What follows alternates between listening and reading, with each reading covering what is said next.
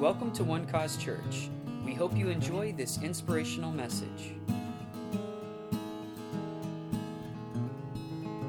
Hebrews chapter 8, let's turn there. I want to talk to you about faith today. Is that all right? Amen. I cannot let go of the faith message. Yeah. My life depends on it. Amen. That's why I'm here. Amen. Hebrews 8, verse 10 says, "For this is the covenant that I will make with the house of Israel after those days, saith the Lord. I will put my laws into their mind and write them in their hearts. I will be to them a God, and they shall be to me a people." This is talking about the new covenant. The promise that God made to Israel was a promise of a new covenant coming. "And they shall not teach every man his neighbors and every man his brother, saying, Know the Lord. Know the Lord." He said, "They're not going to say that. Everybody knows the Lord. Everyone who's saved knows God.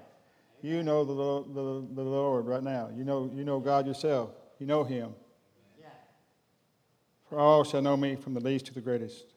That means the guy that gets saved today knows God, just like Oral Roberts knows God or knew God, just like Billy Graham knew God, just like you know God. Everybody knows the Lord who's saved. You see that? Yeah. You don't have to say, "Lord, I need to know you." You just need to know Him a little bit better.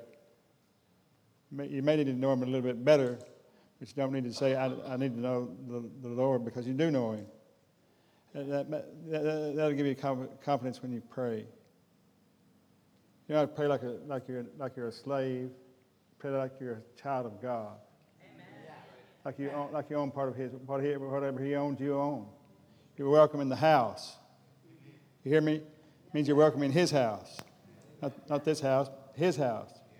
You can come before the throne of grace with confidence. Amen. The church is mostly deceived by religion into believing that God is still angry. Like He's still angry that the blood of Jesus didn't fix it all for us, but it did. The church is mostly deceived about that. They think that God's still angry, got to tiptoe around Him like He's still about ready to blast them, So nobody prays with confidence anymore. I want to challenge you to stop talking about God's presence, talk about the Holy Spirit as a person instead of a presence. We talk about the presence of God so much, it's kind of ethereal and gaseous, can't pin that down. He's not a presence, He's a person, you understand? He's a person who can be everywhere at one time. Amen. So you have Him in you, so you know Him. If you just have His presence, you may not know the presence, but you know a person. You see what I'm saying? So we don't want to be made to believe that we don't know God, because we do know God. Because they're so alienated, God's people often don't pray like they should. They pray as beggars instead of sons. Say it 3 times. I know God. I do know God. I do know God. I do know God. This is just one more reason why I keep teaching faith. I can't get away from it. Because when men are still hiding behind the fig leaf because they're afraid of God, they don't know that Jesus paid the price for them. The gospel is a promise. It says Christ died for our sins. It's a promise from God Almighty to you. Christ died for your sins. He laid everything that you ever did wrong or would do wrong on Jesus 2,000 years ago. In the Garden of Gethsemane, He proves it. God was laying the sins of the world on Jesus in the garden. In the garden, that's where it happened, in the garden. He said, "My soul is exceeding sorrowful, even unto the point of death." I never heard anybody say this till I heard Ashley's dad say this. He said that sin was crushing him. That's why he said, "My soul is exceeding sorrowful, even to the point of death." He started sweating blood. It was crushing him in the garden. It's when it became sin for us. All that night, the horror of that night was more than you can imagine. And then He was crucified. When He crucified, He was carrying your sins. He really was. He had to be guilty of sin. Although He had done no sin, had to be counted guilty of it, or He couldn't have died. Because sin, the wages of sin is death. That means Jesus really was guilty of your sin. God made Him guilty of your sin, and then killed Him So to take your sin out of the way. Glory to God. Nothing between you and God anymore.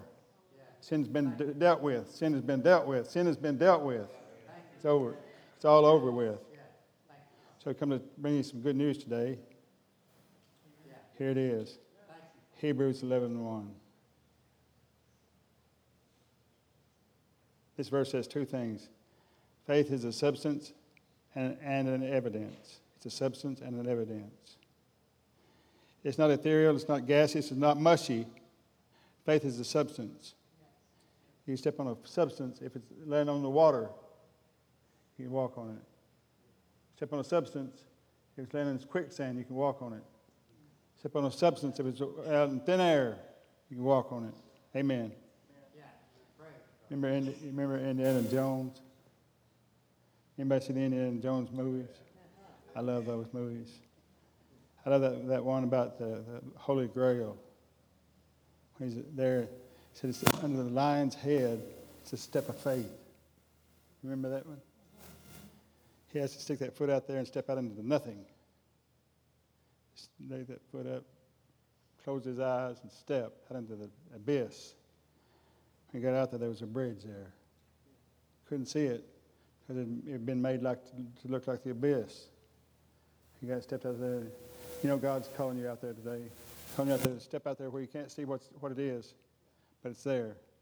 You can step on nothing if it's faith and be stronger than anything else in your life, anything you've ever imagined.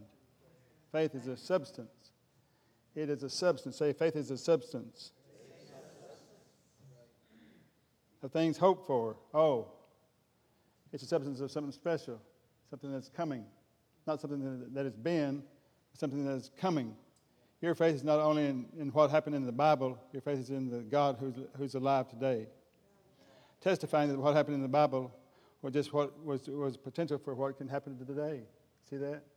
Faith brings the old Bible into the present right now. Because Jesus is not dead, he's alive. Amen. Glory to God. Which direction does hope work?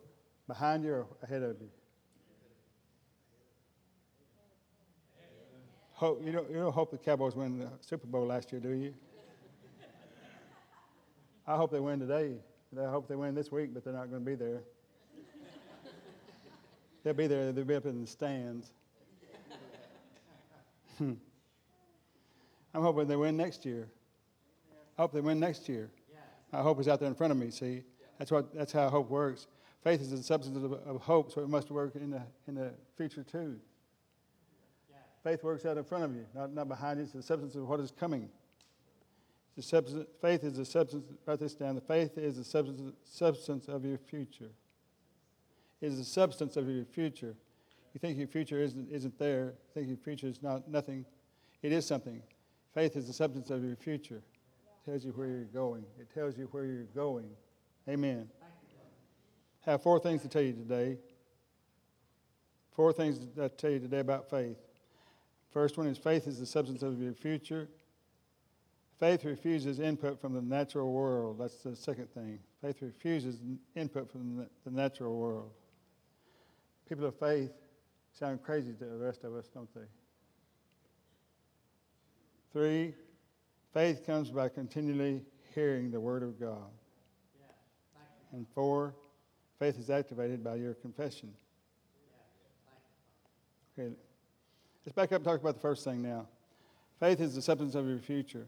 It actually feels like the present and the future together. You see, because you can't say right now, because right now has already moved into the past, hasn't it? You say right now, it's already gone. Right now. No, it's already gone. See, it's always coming. Your future's always coming to you. So you might as well live in the now. That's why that verse starts out, now faith is the substance. Now faith. Faith works right now and the future. It's about what's coming to you all the time. Yeah.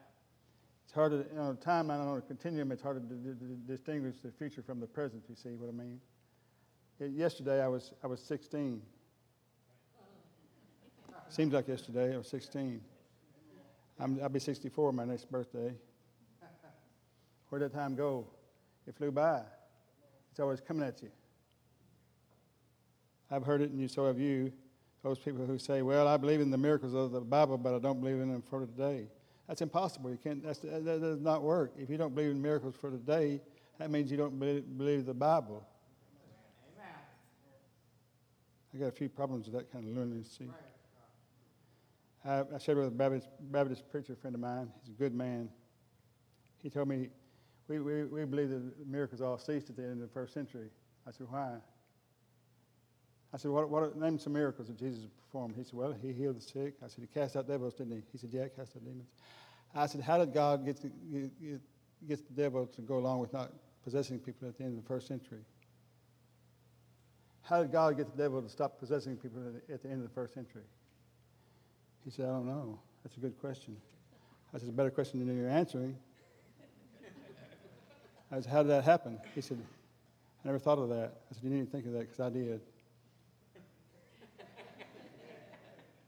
I'm smarter than you.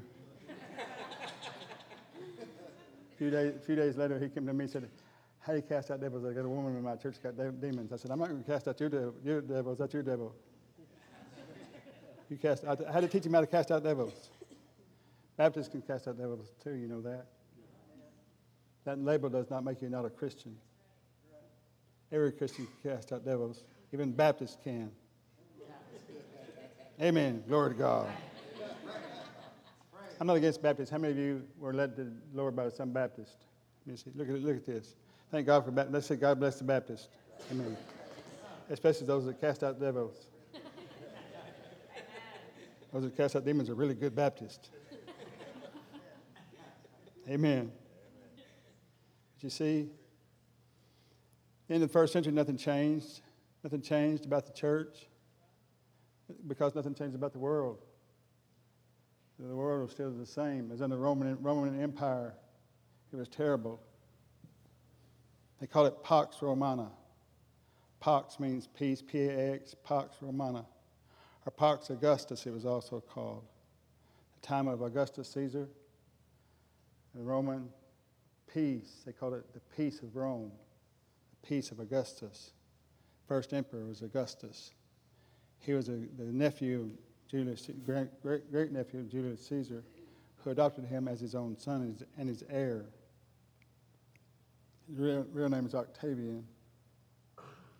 He became the first emperor. They named Augustus because August, meaning the top.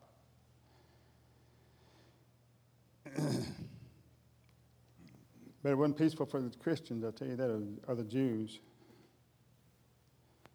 When he was made emperor, God brought Jesus on the scene. It says in Luke 2, the days of Caesar Augustus, Jesus was born. God showed us what the real emperor of the world looked like.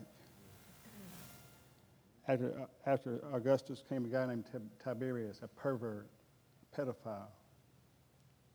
Tiberius was evil.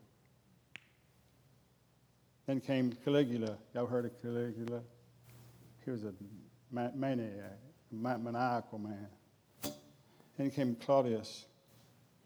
He was a bad dude too, but not quite as bad as the others. Then came Nero, who beheaded Paul. Those were the first five. I take you from Jesus to Paul. After that, there came a guy named, when Nero died, he had sent his biggest general out to wage war on Jerusalem. He set up embattlements in Galilee.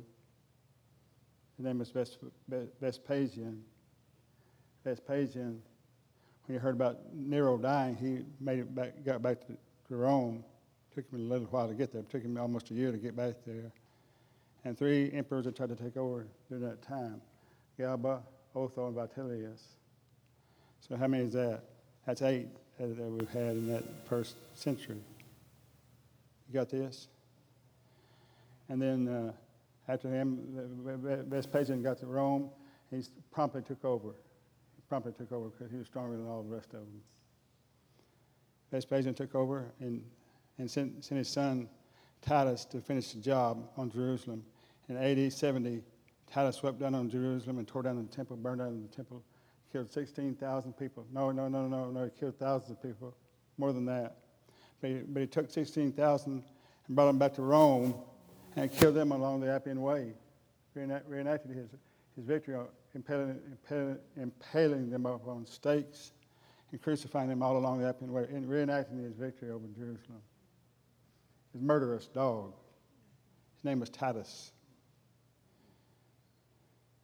Don't get him confused with Paul's disciple Titus.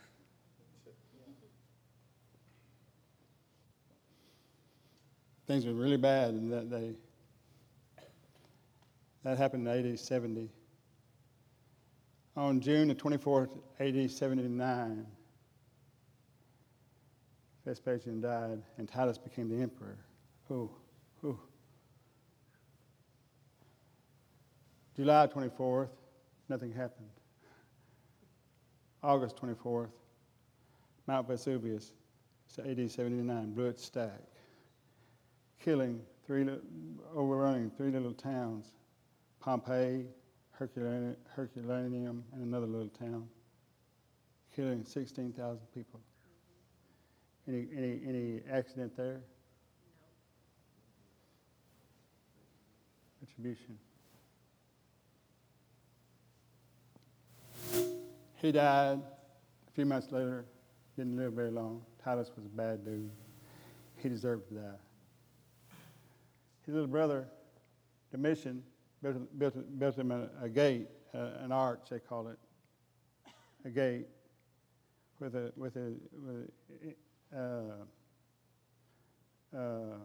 pictures of his victory over Jerusalem on it. I've been there and saw it. So-called victory over Jerusalem. It was really just a massacre, you know.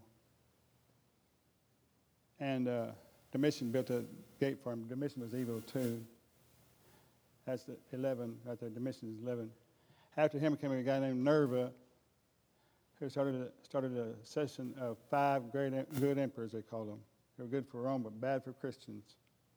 Nerva, Trajan, Hadrian, Antoninus Pius, Marcus Aurelius. You've heard of Marcus Aurelius? He hated Christians too. He was not a good man.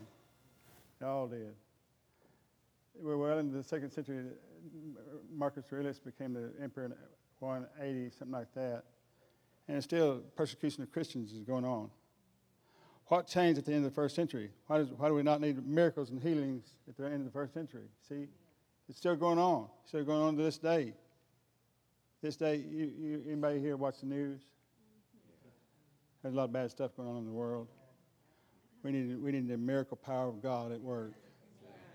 That's why I'm preaching the faith to you today. Don't give up on faith. Faith will change things. Eventually, the faith that was preached in that time, it kicked in. 318. 318, a guy named, what was his name? Huh? Anybody remember? No.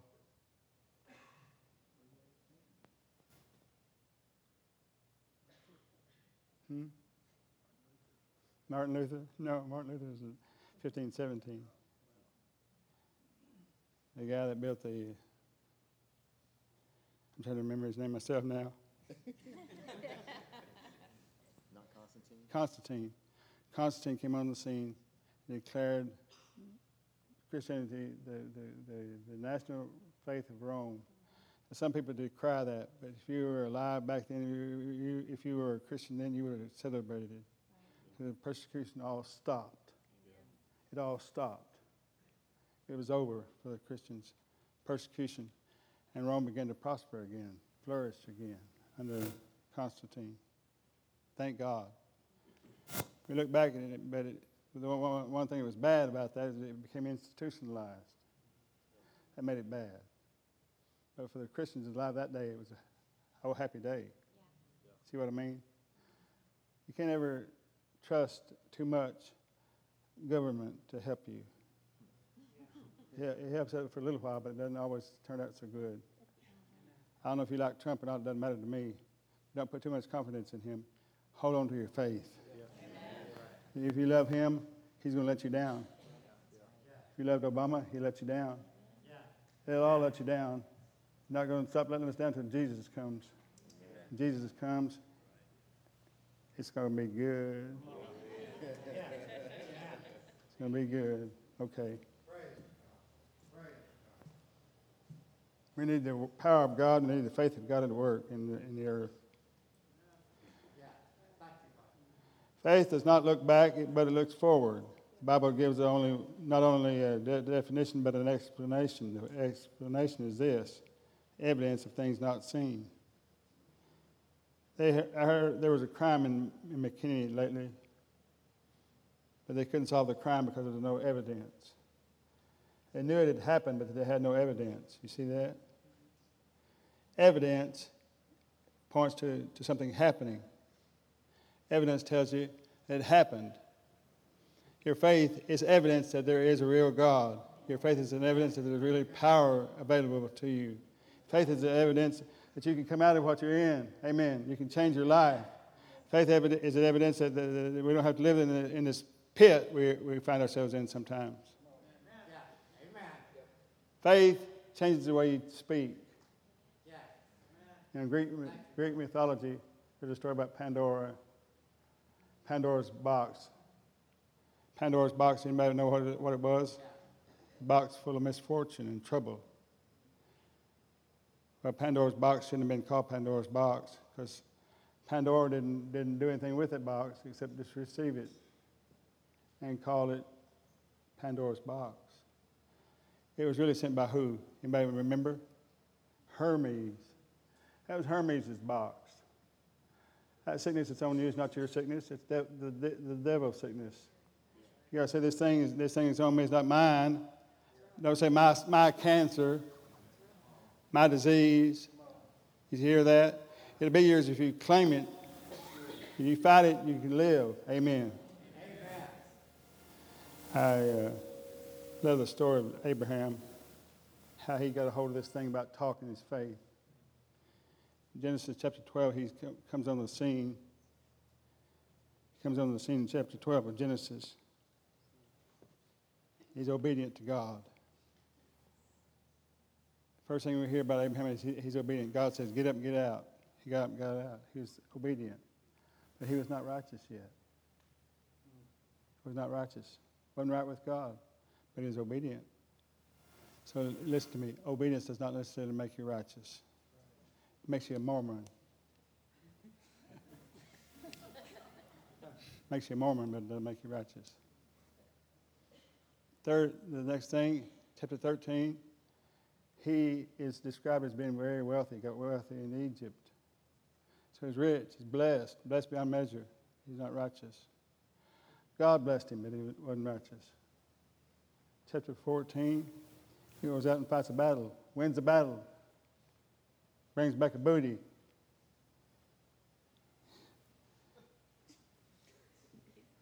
Not a booty, a treasure. I know what you young people think. Every time I talk about booty and CFNI, they giggle. Brought back a booty, gave you 10%. I know some of you'd like to get rid of 10% of your booty, but he gave 10% away. That 10% was his tithe. But he was not righteous. Chapter 15 talks about him believing in God. God came to him and spoke to him. He believed God and said, then God made him righteous. Of what he believed. His faith made him righteous. His obedience didn't. His blessing didn't. His victory didn't. His tithing didn't make him righteous. His faith made him righteous. Yeah. Faith does not come a bunch of ways. It comes one way, by faith. Amen. Righteousness does not come a bunch of ways, but one way, by faith. Yeah. You're righteous by faith, or you're not righteous at all. Well, God, in chapter 12, started calling Abraham, Abram was his name, Abram, A-B-A-R-A-M, Abram, became Abraham. The first one means father. Abraham means father of multitudes of nations, really.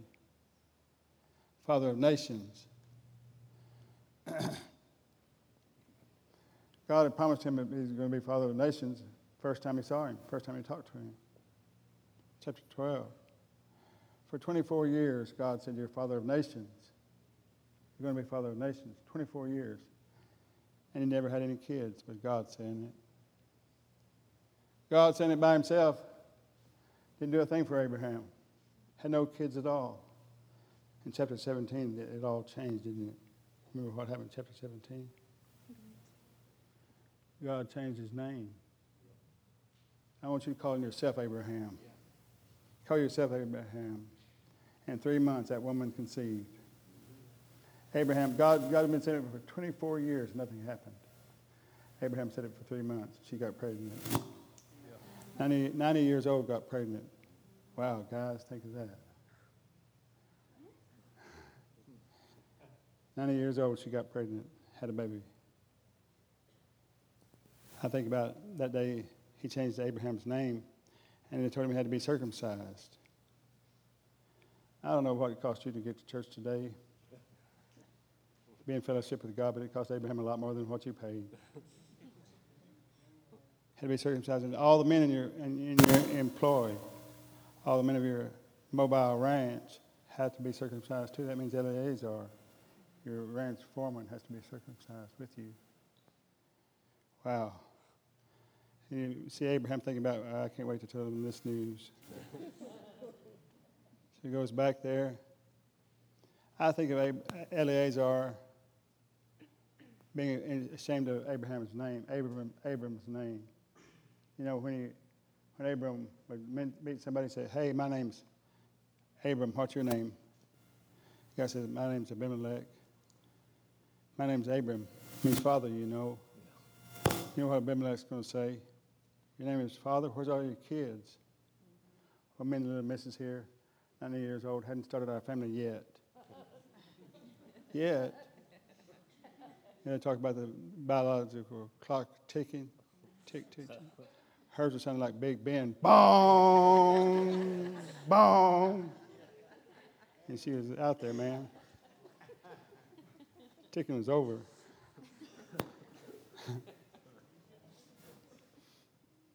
Then he comes back from that meeting with God. I don't know what I can tell you without laughing. Comes back from that meeting with God, and Eleazar comes out. Mr. Boss Man, where you been? I made a meeting with God, Eleazar. Oh, yeah, did God speak to you? Yeah, he changed my name. Oh, I was always so ashamed of that stupid name, Abram. There is a God. I always wanted you to have a different name. What is it, Ralph, Bill, John, Paul, George, Ringo, something like that? No, it's not that. From now on, you don't call me father, but from now on, you call me father of nations, Abraham. You know, I think I just see Eliezer just fainting dead away in the dirt. He picks him up, sets him on a rock. He tells him what he's going to have to do to keep his job. What he's going to have to do to keep his job.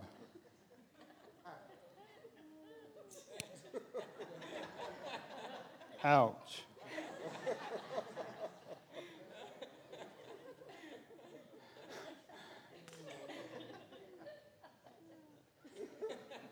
Okay, let me get this straight. We no longer call you Father, but we call you Father of nations. We're going to take our knives and we're going to do what with them? What? Cut off what? But seems silly, but this tells you that God spoke to Abraham. Because if he was just making up his own religion, it would not include something like that. Am I right, guys? Cut off a finger or an ear or something, but don't take a knife to me like that. Don't want a knife to me like that, am I right? That's how we know, because no man would make that up. A woman might make that up, but no man would make that up. Hey, honey, I got a good idea. Let's start a new religion.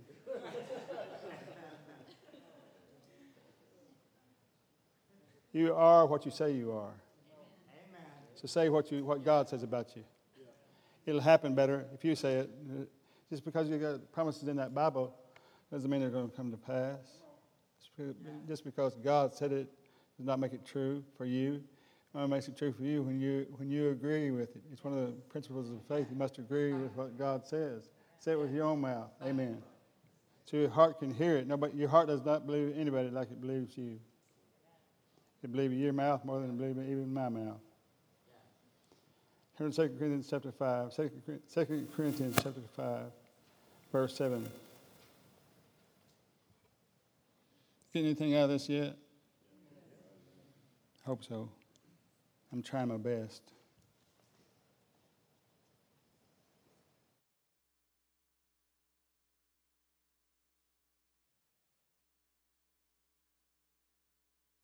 Five 7 says, "For we walk by faith, not by sight." Didn't say we walk by faith, not by unbelief. Did not say we walk by faith, not by doubt. Doubt and unbelief are not the opposites of faith, like I used to think they were. The opposite of faith is sight. The second thing you need to write down is faith refuses input from the natural world. Faith refuses input. I know she's 90. She's going to get pregnant. She's going to have a baby. She's 90 years old. She's going to have a baby. And she did. Fear is not really the opposite of faith. Neither is unbelief. But sight is the opposite of faith. That's how unbelief and using your senses is how unbelief gets in. That's how fear gets in, you see. After Jesus' resurrection, Thomas had a hard time believing he was really alive. Turn to John chapter 20. We'll read a few verses from 26 to 31. John 20, 26 says, "And after 8 days again his disciples were within, and Thomas with them. Then came Jesus, the doors being shut, and stood in the midst, and said, Peace be unto you. Then saith he unto Thomas, Reach hither thy finger, behold my hands, and reach hither thy hand, and thrust it into my side, and be not faithless, but believing. Thomas answered and said unto him, My Lord and my God." First time any disciple ever called Jesus God, right there. My Lord and my God. Jesus said unto him, Thomas, because thou hast seen me, thou hast believed.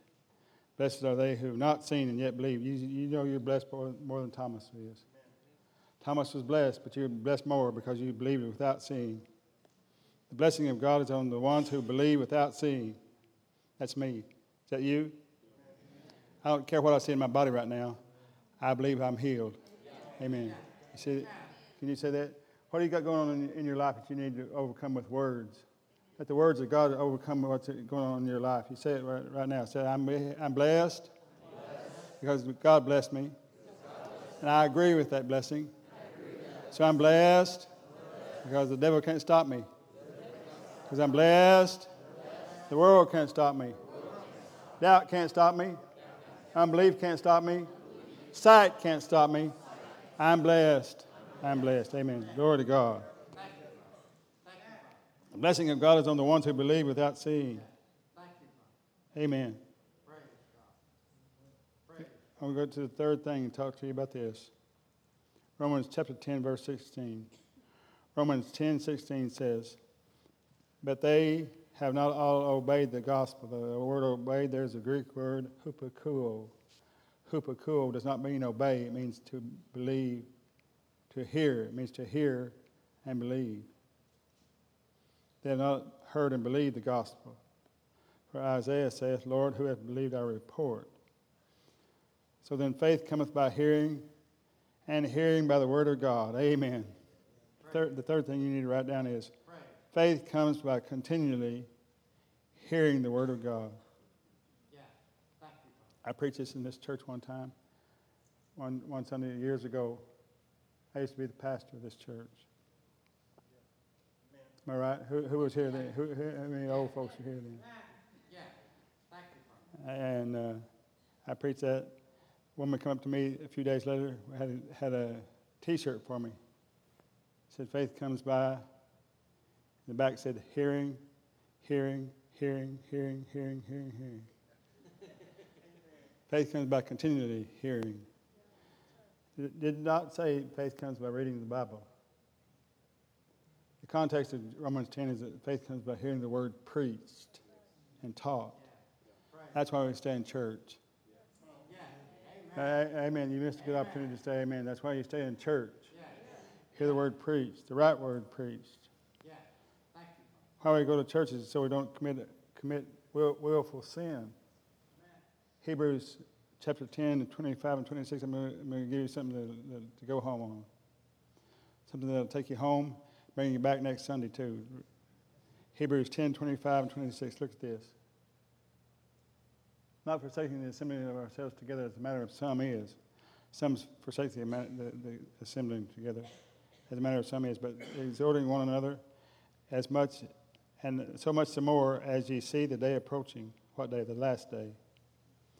For if we sin willfully, after that we what? For is contextually commentary on what he just said. What did he just say? Keep going to church. Don't forsake going to church. For if we sin willfully. What is willful sin?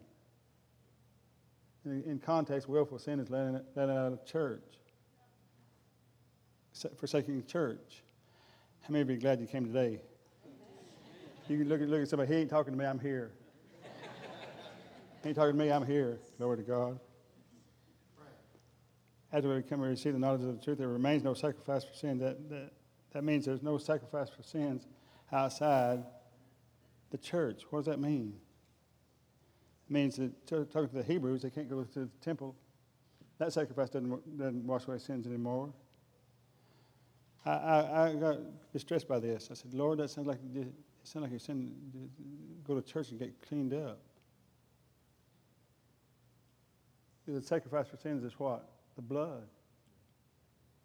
I said, Lord, that sounds like the blood flows in the body. He said, yeah, John, where do you keep yours? My body. The blood of Jesus is flowing through the body. That's why when you sin, you go to church, get cleaned up again, glory to God. The high priest is there mediating his blood through his body every time you go to church. Glory to God. Right. Amen. Look at two people. Stay in church. Tell somebody else, stay in church. Amen. Amen. Glory to God. I like that. Let's talk about from the very beginning. I want to give you a little nugget here, okay? Talking about Jesus doing what he did for us. I did a series of sermons, messages, on Wednesday night through Genesis last year. We walked through the entire book of Genesis on Wednesday nights, teaching through it. I learned something, I found something in there. About chapter 38, I think it is, somewhere in there. Talking about all the sons of Jacob, the 12 sons of Jacob. Can anybody name them to me? Number 1 was Leah's son, Reuben. Number 2 was Leah's son, Levi. Number 3, Simeon. Number 3 was Leah's son, Levi. Number 4 was Leah's son, Judah. Reuben, Simeon, Levi, Judah. Well, her sister, Rachel, couldn't have any babies, but she had a handmaid, so she gave Bilhah, everybody say Bilhah, gave Bilhah to Jacob to have 2 babies by. She gave birth to Dan and Naphtali. How many does that now? That's 6, right? Leah saw that worked out pretty good, so she gave her handmaid to Jacob. Now, this is crazy for us in our day and age. We wouldn't do this at all, but they did it back then. Leah gave Zilpah, everybody say Zilpah, to Jacob for a wife, and she gave birth to Gad, and Asher. Okay, how many sons is that? That's 8. Leah had 2 more, Issachar and Zebulun. And she had a daughter too named Dinah. And finally, Jacob's wife, the one he loved, Rachel, had Joseph and Benjamin. How many sons is that? 12 tribes of Israel. I said, Lord, why do we know their names? And the meaning, he always put the meanings of the names in the Bible. It's all there. I said, this has to have some relevance to us. I'm going to show you the relevance to that. Here it goes. Reuben, his name means behold a son. Let's suppose that's talking about Adam. Overlay the meanings of these names, these 12 sons of Jacob, throughout history, okay? See a historical timeline. Behold, a son with Reuben. What if that's talking about Adam? Simeon means hearing. What if that's talking about Abraham next? A guy who heard God, who listened to God. Levi means attached or bound. What if that's talking about Moses and binding the people to the law? You get that? Hear this? Judah means praise. Who came from the tribe of Judah? David, the king.